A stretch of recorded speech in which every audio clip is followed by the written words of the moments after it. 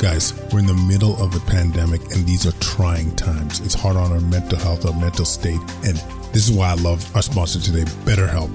They're the largest online counseling platform worldwide. They change the way people get help with facing life's challenges by providing convenient, discreet, affordable access to licensed therapists. BetterHelp makes professional counseling available anytime, anywhere, through a computer, tablet, or smartphone. It's brilliant. Sign up today. Go to betterhelp.com/solvinghealthcare and get 10% off sign-up fees. COVID has affected us all, and with all the negativity surrounding it, it's often hard to find the positive. One of the blessings it has given us is the opportunity to build an avenue for creating change, starting right here in our community. Discussing topics that affect us most, such as racism in healthcare, maintaining a positive mindset, creating change, the importance of advocacy, and the many lessons we have all learned from COVID. If you or your organization are interested in speaking engagements, send a message to quadcast99@gmail.com, reach out on Facebook at Quadcast, or online at drquadjo.ca. Welcome to Solving Healthcare. I'm Kwadwo Karamantang. I'm an ICU and palliative care physician here in Ottawa and the founder of Resource Optimization Network. We are on a mission to transform healthcare in Canada. I'm going to talk with physicians, nurses, administrators, patients and their families because inefficiencies, overwork, and overcrowding affects us all. I believe it's time for a better healthcare system that's more cost-effective, dignified, and just for everyone involved. Podcast Nation. Great episode we got here with Dr. Tony Hampton. This man is legit changing the boogie, people. He has set up programs in marginalized communities, areas of color where there are high diabetes rate, high obesity, high hypertension, high type 2 diabetes levels. And he's changing the boogie through multiple programs, healthy living, food smart. You're going to hear about all these programs that he set up using principles of low carb, exercise, keto if needed, improving sleep, dealing with trauma, like all these aspects of health that are so important. And he just addresses this. I'm so proud of Tony, a leader in this community. And as I mentioned, boogie changer. You've seen him on Diet Doctor. That's where I got introduced to him. I saw him on the Diet Doctor podcast, and I'm like, we got to get this cat on the show for real. So we'll jump onto it in a second. I just want to make sure y'all know about Solving Wellness, our online platform addressing clinician burnout, where you got your workouts, you got your nutrition tips, you got your yoga, mindful meditation, all in one platform, all in one community. Go to solvingwellness.com and check it out. So without further ado, Dr. Tony Hampton. Quadcast Nation, listen, we have a spectacular episode today because this is one of my favorite human beings. I got to appear on Dr. Tony Hampton's show not that long ago, and this man is an innovator. He is a man that is changing the boogie everywhere he goes. So, Tony, welcome to the podcast. Man, I'm so happy to return the favor and to absorb some of this good energy because on a mission, man, to make all of us metabolically healthy. Yes. And that's why I said, call me the metabolic health doc, because I know that's the secret to wellness. And I don't need to do medicines, procedures, and surgery sometimes, but not most of the time. Most of the time we can heal. So I'm just happy to be part of your platform to help spread this word. And we got to reach as many people as possible. So thank you so much for having me, my brother. Absolutely, Tony. Absolutely. And I just want to get a bit of background into your story on the why. Like, what motivated you? Because when, we talked about on your show, like for me, it was COVID that really spurred the willingness to talk about people's metabolic health. But what got you into this landscape? It's really two reasons. One was my lovely wife, Karan, who she's a pharmacist, and she got hit out of nowhere with this type 1 diabetes diagnosis. And I really didn't feel that I could help her like I wanted to. So I started my dive into, well, how do you help people with diabetes from a more natural perspective? Because even though she was a pharmacist, she wasn't excited about being on medicine forever. So we later learned that if we treat diabetes with lifestyle, even though she was type 1 and she would need insulin, her insulin burden would be much less. And we all know that too much inflammation from insulin can lead to obesity and other metabolic problems. So that was what kind of really kicked it off, trying to help my wife. The second thing was the recognition, as I kind of did research for her, that most of my patients were suffering from obesity. And so I was like, well, what do I do about this obesity thing? And of course, I was still thinking, as we all did, eat less, move more. But I was finding that I couldn't move the needle. And I was a vegetarian for a minute, and I was trying that. I couldn't get the community I serve, which is a community of color, to engage in this vegetarian lifestyle. So luckily for me, you know, the luck had it, YouTube and all these other places like Twitter. I'm learning from other people that there's another way. So I learned that other way. And the other way was I can use lifestyle to not only help my wife reduce her insulin burden, but I can also use it to help my patients. And once I shifted from disease management and symptom suppression to healing and reversing disease, it was like a miracle in my practice, a miracle. And every day, even today, as I talk to you, we celebrated some successes. People who had, you know, at least 4 or 5 successes in a morning clinic session, lost, you know, anywhere from 10 to 50 pounds over the last year and getting off of medicine. And it's like, what a way to practice medicine. Everybody, patients are happy. I'm happy. And hopefully the health system understands and values this, and they should be happy because we've reduced the cost of care. This is exactly it. And number one, I just want to give some love because you're doing this in a community like our people, like people of color often are hardest hit when it comes to, you know, like diabetes, obesity, hypertension, and often are looking for a way out.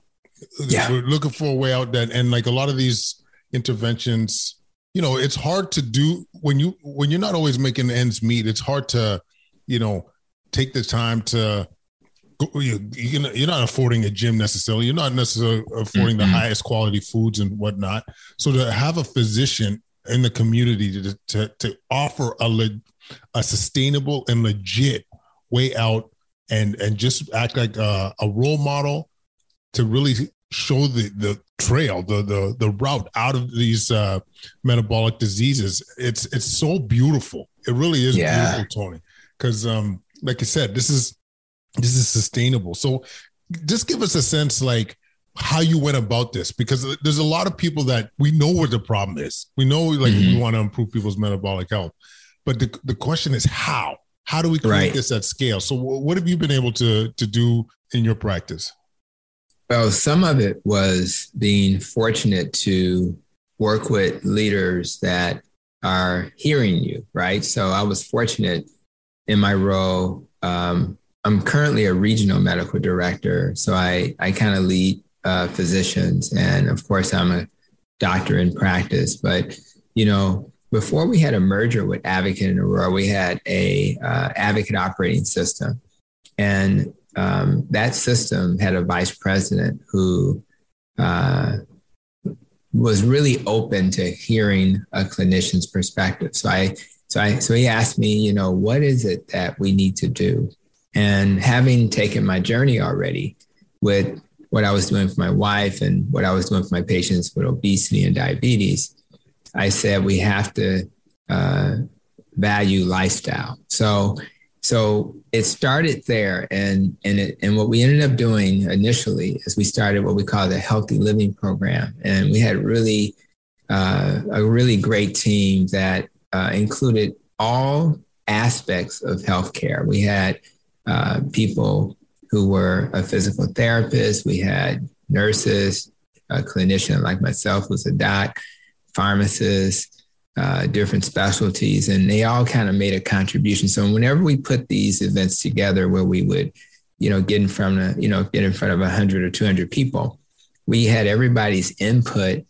And we also made sure that the teams were diverse so that when people listened to us, they could, you know, it could resonate with them and they could be relatable. So the first thing we started doing is that type of program, getting in front of people in partnership with the Chicago Food Depository. So I'm in Chicago, and the Chicago Food Depository, they know food and we know healthcare. So we partnered and we did a team sport. But we also had to tell them, we need to see some cauliflower. We can't have, potatoes as an option when people are diabetic. So we partnered with them. We also we went into the community and we talked to the grocery stores and said, hey, there are some things that we're trying to move in a direction of that involves less starch, sugar, things like that. Are you willing to bring some of these things into your store? So we talked to them. We got a feel for the food deserts and what people were struggling with. And that helped us it's hard to tell people to eat something if they don't have access to it, right? So we did that. And that program actually moved the needle. We actually were able to show that outcomes did improve by doing that. We were able to, and reduce the number of medicines people were taking and reduce their weights and BMIs. And so it really did show value. So sprouting from that program was smaller programs. What we found is that the large groups are great, but sometimes you need smaller groups. So we started to do things like the diabetes prevention program, same model, although we tweaked it a little bit because anybody that knows me knows that I'm not a big, I believe in carb reduction to a certain extent in patients who are metabolically unfit. So we tried to tweak it so that it would meet that methodology. And then we also was able to, and we still do that. And we have a COPD program. A lot of people say, what does, chronic obstructive pulmonary disease have to do with your diet and all of that, everything. So if you improve everything, right? So we have a COPD program. And that program, again, smaller groups, maybe 10 to 15, they get to know each other. They become accountable to each other. And all of a sudden, less inflammation. And maybe my COPD won't flare as often. The health system should love it because that equals maybe they won't end up in the emergency room unnecessarily or in the ICU where you hang out unnecessarily. So it's really a great opportunity to use that model to teach. And then we took it to the next level. We started a food pharmacy. We spelled the pharmacy with an F instead of a P. And with that, we allow people to come into a couple of our hospitals every, a couple of times a month to get food. But when they come there, they have to consume information, and we'll give them a recipe. So how should I make this cauliflower if I'm not accustomed to making that, or the eggplant, or so we explain things to them and give them foods that we feel will keep them metabolically healthy. And we have a person who is a nutritionist there, and we'll have somebody like myself there. And we kind of put them through they have to go through a couple of tables before they get to the food. Now, of course, when the pandemic kicked in, we had to do more of a drive-by, and we would just hand them information. But man, I tell you, it was a great opportunity to help people deal with that. And so that's kind of where we took a lot of these concepts. More recently, we're working on a weight management program. We've already established it. And what's cool about it is that most of the doctors who are working in that program, they understand metabolic health. So if you say to them low carb or keto, they don't look like a deer in the headlights, right? They get it. There are people who do surgery, bariatric, and they have frontline clinicians like myself and others who are on the team.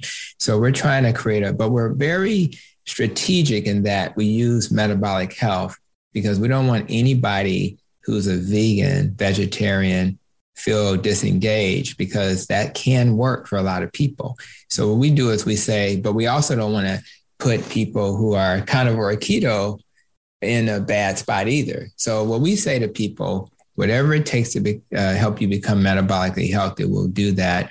And I think that that's what we've been able to achieve. So when you think about other tools we'll be using, like an app to help people, and we can talk a little bit more about that, Food Smart, a partnership, we'll use that technology to guide people towards a program that works for them, because you don't have to be low carb to be healthy. It's just that I tend to lean that way because in communities of color, particularly African Americans, there's some carb intolerance that we have that's beyond what our peers have. So if that's true, then we need to first let people know that that's a real thing. and then find ways to honor their culture with the foods that they're familiar with, while also honoring the fact that if they eat too much starch, it can harm them. And that way we can have, future generations of healthy folk to continue to spread this message. So that's kind of where we are. And I'm really excited that I'm in a health system advocate role that actually will listen. And our motto is we help people live well. And I challenge them, say, well, what does live well mean? Does it mean taking a statin, or does it mean helping you to heal? And helping you live well doesn't mean you're compliant with your medicine. It means that we find ways to get you off your medicine. Preach. Getting people off their medication. I love it so much. And I don't even know where to start. Like in terms of even, when it comes to healthy living, the fact that it's so multidisciplinary, right? Like multiple disciplines, allied health, physiotherapists, nurses, MDs, pharmacists, all coming together to try and influence individuals into healthy choices. I mean, it's brilliant. And what I love about it too is like this recipe that you've come up with is scalable. It's people throughout the, North America could implement something similar. And, that's right. And so let me ask, and before I forget, also, I have no doubts, Tony, like everything you're saying, whether it's a COPD or diabetics, that this will ultimately save dollars. This was, without a doubt in my mind. You prevent somebody, for example, a COPD patient from landing in the ICU. That's $3,000 a day, like conservative estimates. So right. It won't take that many people, preventing too many admissions to really show value. But my question for you is, what is it?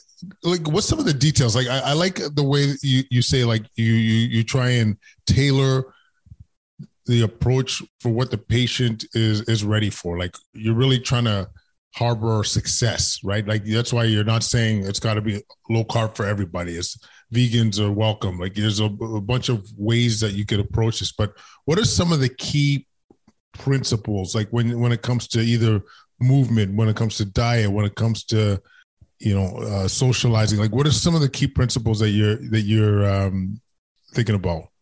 Yeah, it's actually, I've simplified it in my clinic, and I've simplified it even with the podcast, Protecting Your Nest. And that was all born out of answering that question, right? So in my training in nutrition and functional medicine, I learned about the root causes of chronic disease, right? And I learned that the root causes included, and that's the nest, of poor nutrition and eating too much. So I'm an intermittent faster. So if we're recording this in the afternoon, right?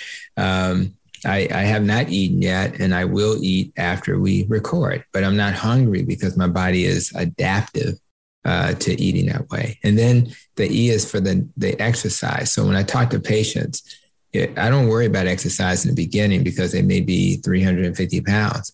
I just tell them that is going to be how we're going to maintain weight loss. So we talk about being metabolically healthy with exercise. Then we talk about the stress and the sleep. That's the S. And we talk about where are you now? And what I do as I go through this list, right? The T for trauma. Have you been traumatized? Is there something that's bothering you more recently or something from the past? Do you think in a positive way? And then the ROPE, in the Nest and ROPE acronym, relationships, avoiding organisms. I'm going to get one of my buddies who's a doc in HIV to come talk about the PrEP, that something you can give yourself if your lifestyle is such that you're concerned about HIV. Well, there's something to take. People need to know about that.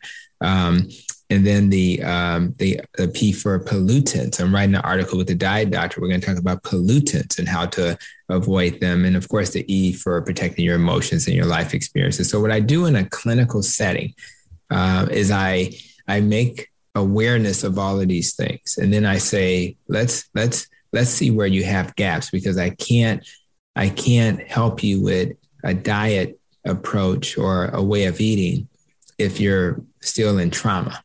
If you're in a dysfunctional relationship and everything I say to you will then get sabotaged by your partner. I can't help you.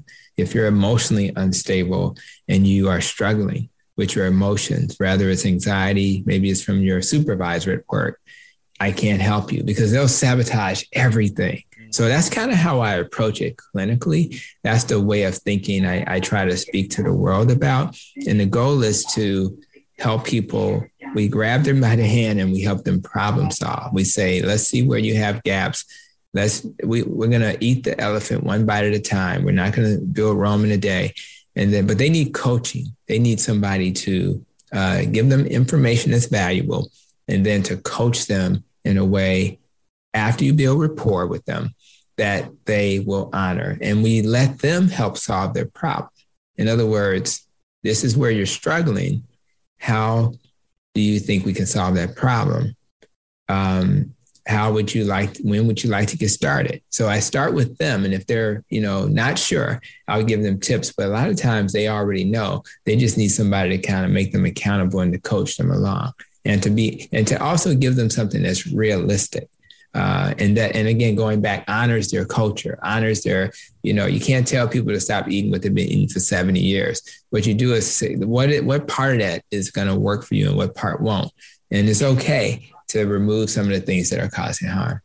I love that point too, Tony, about the realistic goals. Like you got to work with them, like what is actually achievable, like not a Hail Mary. You got to be like, give me that 3-yard pass. You know what I mean? Like that, right. Like just get moving in the right direction. A little bite of that elephant. I like it. Yes. So yes. We didn't talk about this before, but I'm curious. Like, I love, number one, dealing with some of the trauma, some of the existential, emotional side. Obviously, is super important. I'm curious in terms of when you make some exercise recommendations, for example, what are some of the principles that you look at? Yeah, I definitely, I have a lot of seniors, so I try to keep it simple. So I remember when I first started this journey, I would, talk about squats and push-ups and, lunges. But then I realized a lot of my seniors, they may struggle, right? Mm-hmm. Arthritis kicks in after years of overuse. So what I've done more recently is I tend to implement the ideal of using those elastic bands, right? Oh. So I absolutely have found that that's the secret, the elastic band. So what I tell patients is this: I will give you an exercise. Now I did grab some knowledge from one of my previous guests, and that's Dr. Ben Bokikio, right? And I told that, so I listened to what he does, Dr. Ben Bokikio, and what I found is that what he does is okay. Yeah. So what I found is that what he does is he has a 15-minute program that you do twice a week. Mm. So if you grab an elastic band, put it under your feet, and you just laterally raise your arms, and you do it at a level where you can do it, but it's hard, right? And you only can do about 40, maybe like a minute and a half of this max. And then you go to the next body part and you do the same thing. What I found is that most of my older patients, and that's actually what I do now.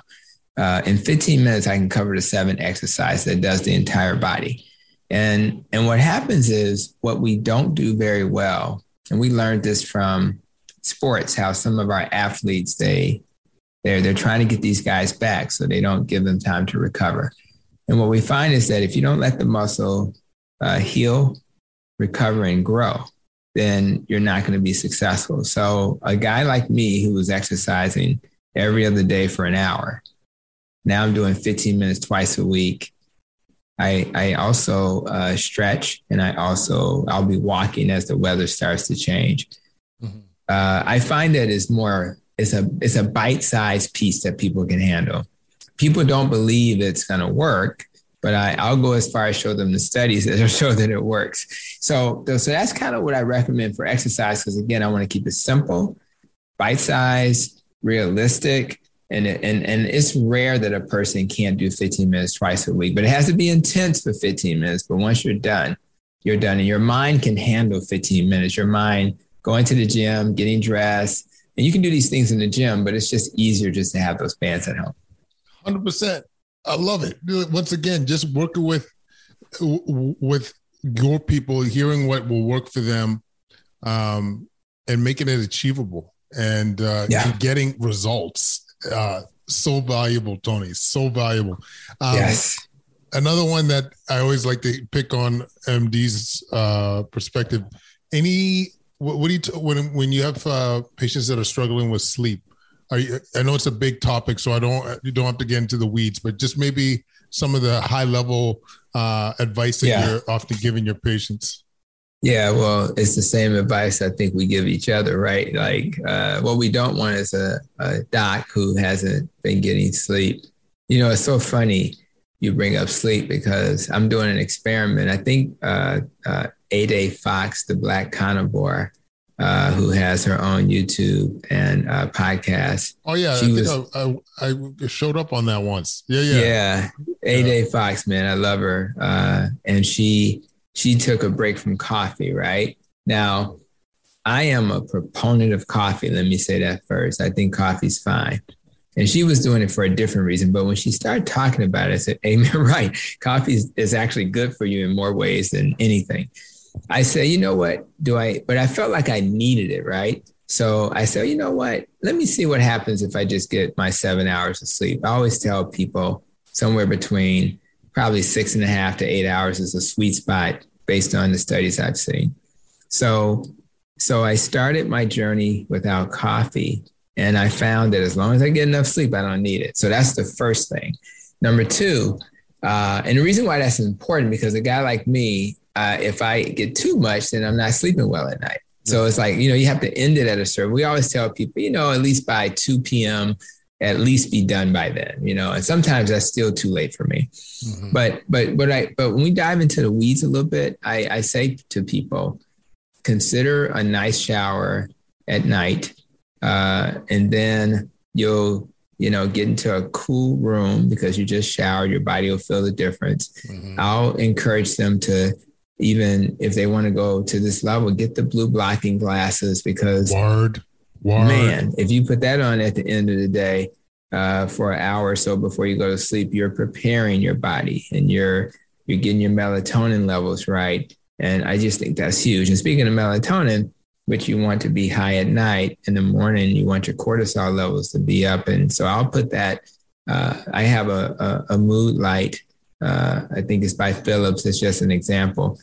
So get that light in front of you in the morning so you can get that circadian rhythm. You're kind of training your body to do that.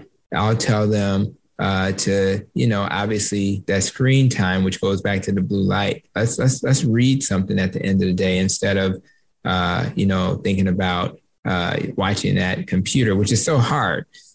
We'll talk about, we talk about melatonin, but we're always cautious. That's why I like the blue blocking glasses, that they don't get, your body gets a little lazy if you externally put it in your body. So maybe in the beginning to get your rhythm down. But magnesium has been a big fan of my patients, and a lot of them will use magnesium cream or something by mouth, especially the ones who are trying to be regular. They like the one by mouth. So they'll do that as well. Obviously, darkening the room with some dark shades. That's every time I go into a really nice hotel and it's really dark, you can feel the difference, So I tell people, you may be doing some of these things already, and I'll give them a list of things to consider. I know Sean Stevenson wrote a book, Sleep Better. Sometimes I'll recommend that book. But I say, let's look at some of these principles. Let's fill some of the gaps. You don't have to do all in one day. But I guarantee you, something as easy as don't eat too late because your body's digesting, and let's work on some of these principles. And I guarantee you, you'll start to feel different. And if you don't sleep well, you're going to increase your cortisol hormone at the wrong time. And that's going to end up leading to too much glucose floating around. That's going to increase your risk for obesity.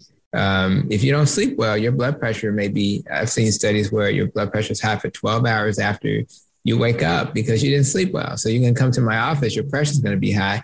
So I try to give them little nuggets of information that they may not be aware of. And then we find, as is in the rope and nest, where do you have gaps? Where can you do better?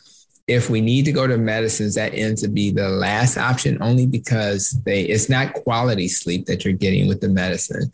So it's okay, particularly as you're transitioning, but it's not the answer. That's why we're not afraid of medicine, but we recognize it doesn't solve the problem. The problem is, do I have a lifestyle that's going to let me sleep?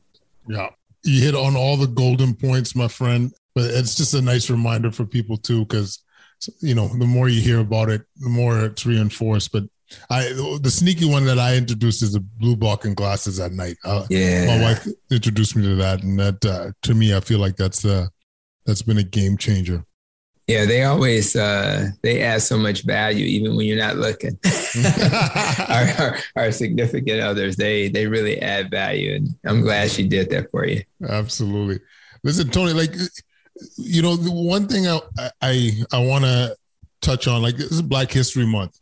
And, you know, I could speak personally as a guy that's been going in through more and more leadership positions and really seeing very little of us represented at higher levels. What does it mean to you being a Black leader in your community, in the medical field? Like, what does that mean to you, and what's your experience been like? I'll again say positive things. I've been fortunate to, before we merged, we had a diversity and inclusion committee, and we didn't just talk about, communities of color. We talked about gay and lesbian issues, et cetera, and just even people who are dealing with, blindness, or, how do we serve people and honor them for who they are. So I'm fortunate to be in a health system that is making diversity and inclusion a priority. And literally a meeting I had this morning for the quality committee, we talked about how with patient experience, why is it that the patient experience may be different for a person of color than it is for some of our Caucasian patients, at the other hospital. And some of it is perception. In other words, how I perceive myself, how I think the system's going to perceive me. And some of it is reality, right? There are times when we can do better. And even me and you, even though we have dark skin, we have to catch ourselves. I had a patient just yesterday who, if you literally a guy that you had a little edge to him, kind of, got a little street look to him, right? Mm-hmm. But how do I approach a conversation like now? It's easy for me because I grew up in a neighborhood where that was the norm, a guy like that. But I still have to be thoughtful about how I approach that conversation because he's already been beat up by the time he's come to me. Society has already told him he's less than. So I have to be able to, and if you listen to this guy and listen to his words, and he may even be hearing this podcast one day, because he listens to my podcast, interesting enough, he will tell you some stories that'll make you understand why he gets angry sometimes, why he's down sometimes. And you can't have lived in his skin and not have felt that way or thought that way. So for me, being in a leadership role, again, if I'm helping to lead our quality committee, or if I'm a regional medical director, it's my responsibility to not just be in a role where people see diversity because of who I am, but I have to bring these issues up as things we have to address. So us talking about how our people of color are doing surveys differently than other communities and other groups of people, that's a win, because that's the fact that we've been talking about it. I can tell you, you go back 10 years when I started my journey in leadership, those are things that we didn't really talk about. We did have a diversity and inclusion committee, but within a separate committee unrelated, and we're talking about that, is unheard of. So my goal is to put it in front of people. And I think anybody listening who is from a background, I don't care if you're Irish or Polish, it doesn't matter.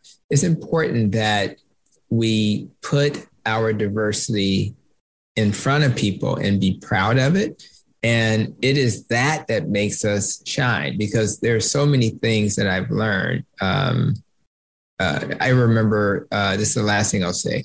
I remember when I took some classes in Vermont, and in that group of students that came from my school to take a microbiology class, there was a young lady from India and a young lady who was from New York. And she was tough. She was every stereotype of New York, trust me, but she was Jewish, right? And I'm sitting here thinking, man, my struggle is, you guys don't understand my struggle, right? And then the Jewish young lady was like, well, I'm still dealing with some stuff that you wouldn't think a person with my skin tone deals with, because I'm Jewish.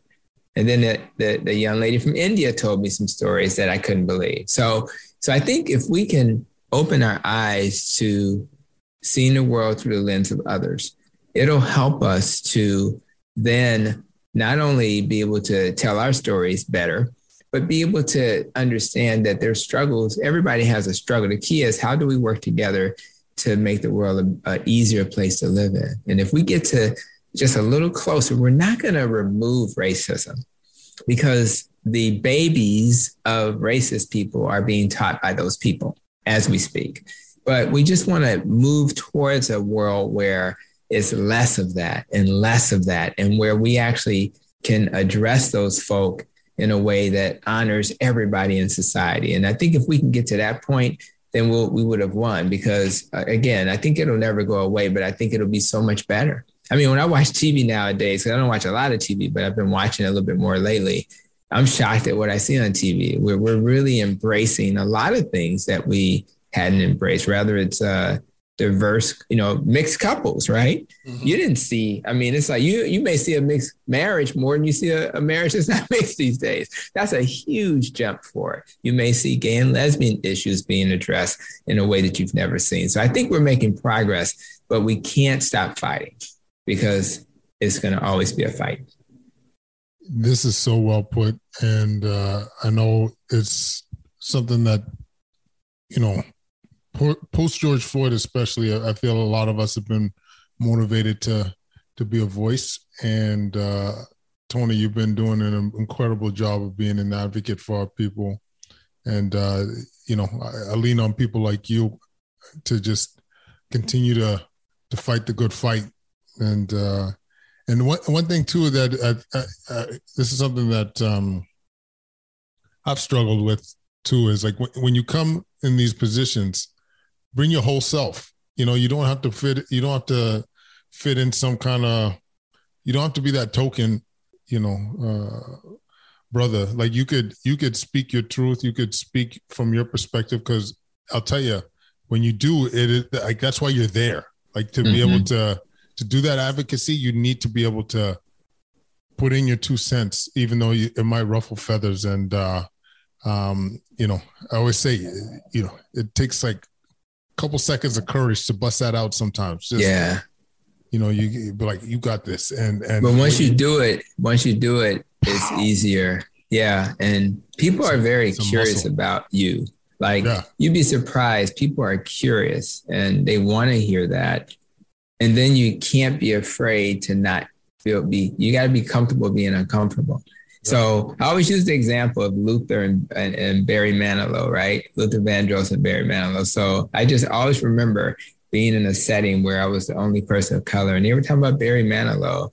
And I didn't know anything about Barry Manilow. I mean, I knew his name, but I never listened to his music. I listened to Luther, like, when I was a kid all the time. For real. So instead of me being uncomfortable, and I was very conscious of this moment, I said, tell me more about Barry Manilow.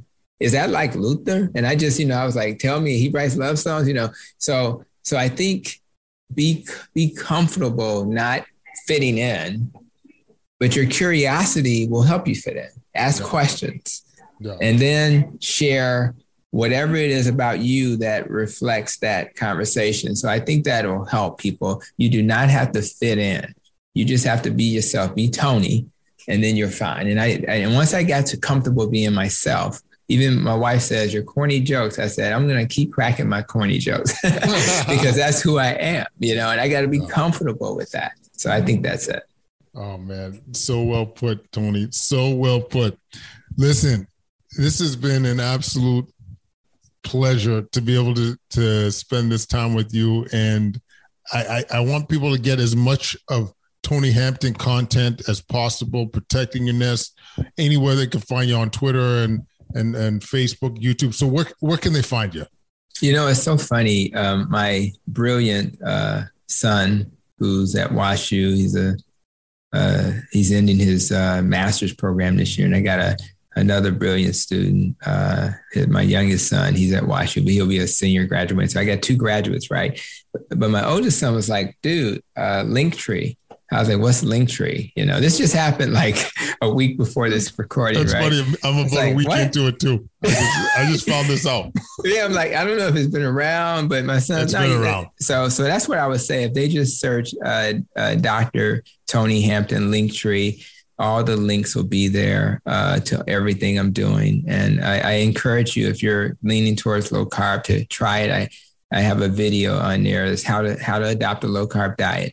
I do articles with the Diet Doctor every month, so you can check that out. And those links will be there as well.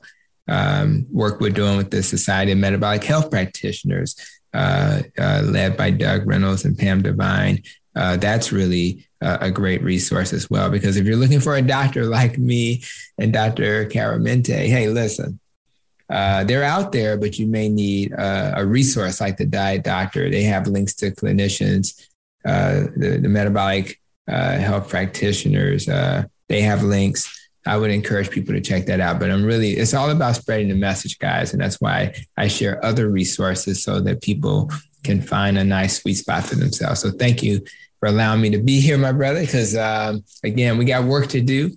We're probably going to go see patients after we record, but this is the gift of getting in front of this mic, talking, sharing, and then going to see real patients and dealing with their needs. I feel so gifted to be in this profession. I just couldn't have chose a better profession.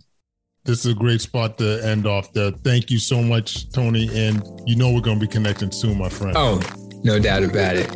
You do your thing, and thank you so much again. Thank you. All right. Thanks so much for joining us. You can find us on Instagram, YouTube, TikTok, Facebook, Twitter at Quadcast. Leave any comments at quadcast99@gmail.com. Leave that 5-star rating, yo. Helps with the visibility of the show on iTunes or Spotify. Just want to thank everybody again for listening. It means the world to us. And we'll connect again real soon. Peace.